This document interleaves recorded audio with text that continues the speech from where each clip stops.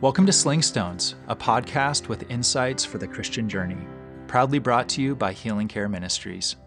Before today's show, we'd like to tell you about an event we're hosting in Columbus, Ohio on October 6th through the 9th. This event, titled Transformed, Desire, Beauty, and the Attachment Love of God, is bringing together a rare convergence of key thought leaders representing the fields of Christian theology, modern neuroscience, clinical counseling, inner healing, and spiritual formation. In a season when many of us have learned how to simply survive, we're calling together these key thought leaders to refocus our attention on how we can continue to grow, be transformed, and then create beauty around us. We would love to have you join us in person or online. To find out more or to register, you can go to healingcare.org/events and click on the Transformed event. Now here is Terry with this week's episode of Sling Stones. Let's say a word of prayer. Father, we come to you often in dry places, in valleys, facing challenges. I pray that today we have a felt experience of your presence, that your precious Spirit would confirm within our own hearts your care, your comfort, and your love. You are good, Father, and so good to us. We ask these things in the name of our Lord, Jesus. So recently, our oldest granddaughter has gone off to college. Her name is Grace, and she is a sweetheart. She has an amazing heart for God, very tender toward people, particularly people that are struggling. And I guess I would say that she has been raised in a nest of love, surrounded by a family that adores her. She grew up here in Ashland, Ohio, for many years, and then went off with her family to Colorado, and there her other grandmother and grandfather were present with cousins, and she was very much part of family nurture and family care. And now she's off to a big adventure. She's moved 1,500 miles away to Grand Canyon University in order to pursue a degree as an educator. And as we talked to her, one of the things we discovered, and understandably so, that she was facing some fear and anxiety about all of this. I mean, she's going to a place she doesn't know. She had no friends. After being dropped off, her family would go back home, and there she would be by herself. And, I mean, she stepped into the fear, and she moved ahead, but it was a hard beginning. And I'm saying all that to say that I was not able to be a passive observer to this. It really stirred deep feelings inside of me. I didn't want her to feel homesick. I wanted her to be okay. I wanted her to make friends and have good roommates and feel safe. And my concern translated not into concepts and understanding, but deep feelings.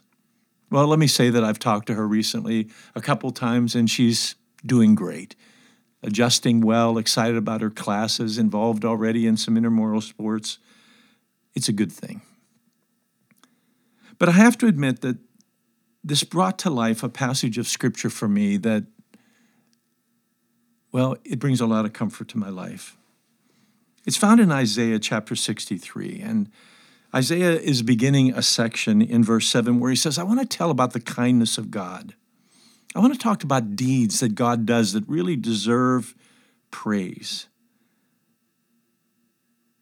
And then he goes on and says, and there are many of these days, and they're spurred by the compassion and kindness of God for his own children. And in the midst of that, there is this line, in all of his children's distress, he too was distressed. I think there have been times in my life where I see God, particularly the Father, as an observer of my journey in life. But what Scripture makes crystal clear is he is far, far from simply a passive observer. And this idea that what distresses me distresses the Father, it's a principle that goes deep inside of me and needs to go deeper still. He cares. He's engaged. There's even 3 words that are used here that I think are worth pay little attention to. It says here that in all of their distress, he too was distressed, and he redeemed them and lifted them and carried them. Redeemed them. That's God's way of saying, no, this one belongs to me. You don't get to have her. You don't get to have him. Lifting. The images of fatigue, weariness, even fear and anxiety. And the Scripture says, and God lifts them in that time. And then he carries them, moving them forward in ways that they are not able to move forward themselves. The text where it says that in all of their distress, he too became distressed, it goes on to say, the angel of his presence saved them. The angel of his presence. I have an image of that. It's imagine God's on the throne and the angels are all around him, and the angels that go from archangels all the way down to other kinds of angels. And God looks at you and he sees you struggling and he sees you in distress, and he himself feels that distress. And he turns to one of the angels right beside him, an angel that's right in his presence, and says, help them. He doesn't say, hey, assign some lesser angel to the job. But he turns and says, help them. Why? Because God cares. He's compassionate. And he's kind. I want you to think about that right now. And no matter what circumstance you're facing, that God wants to redeem you, make sure that he has a firm grip on you. No, you belong to me. He's willing to lift you up beyond your circumstance, and let his strength carry you into the future. Now, as I read this, I couldn't help but then think about Jesus.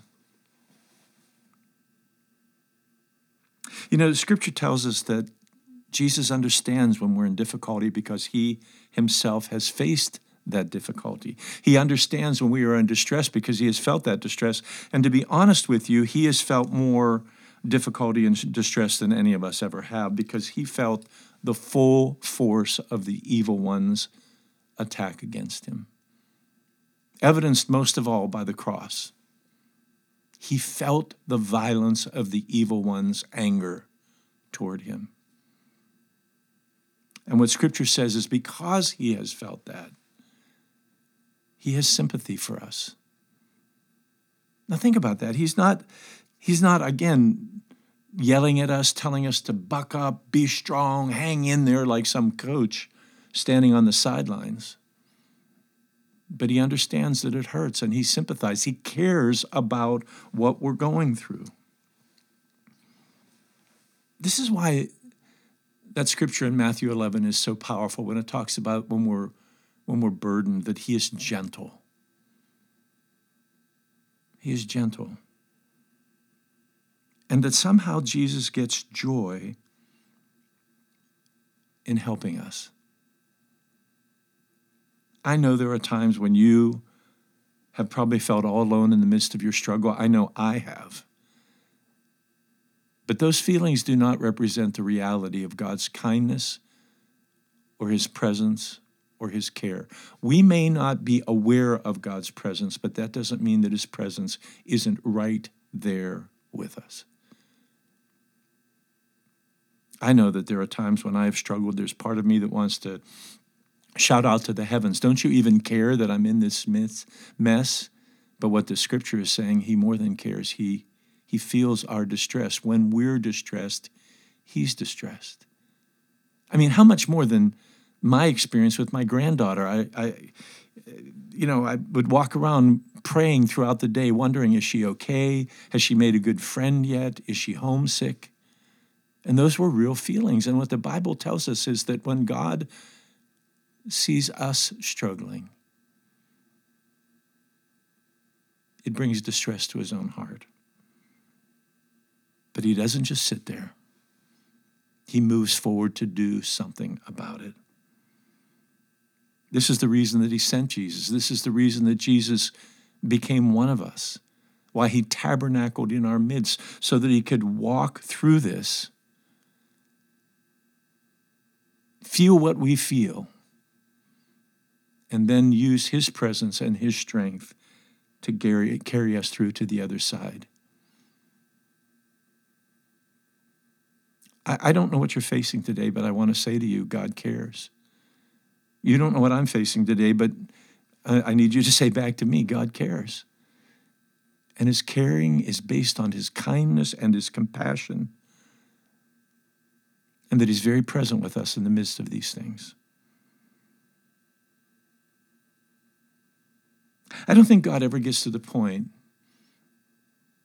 that he sees us stumbling along the path again, that he goes, oh, there they go again.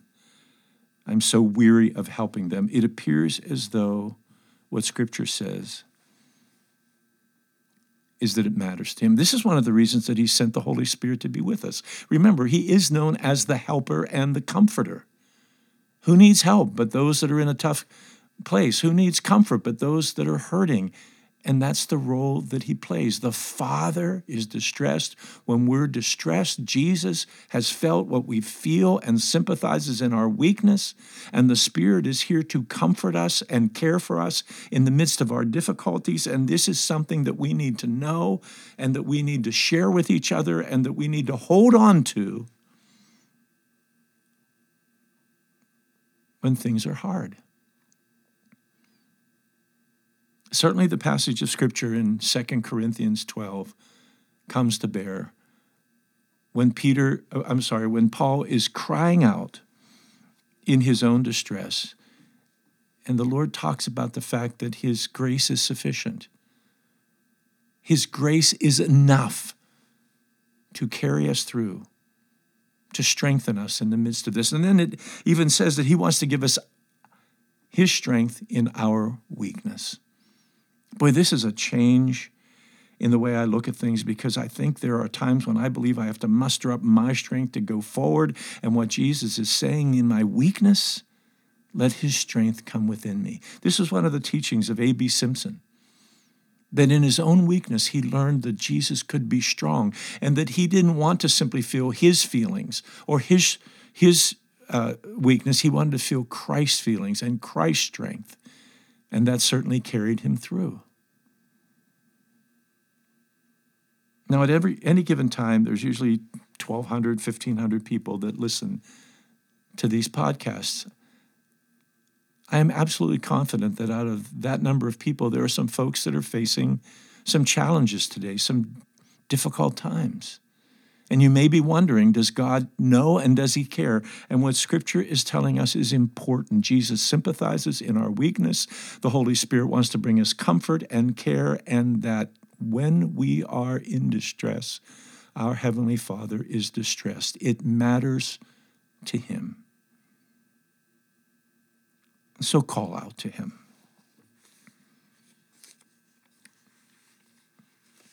Ask that you could experience his felt presence in the midst of the difficulty. And then be sure to tell of the kindness of the Lord. May God bless you, and may you feel the power of his compassionate love today.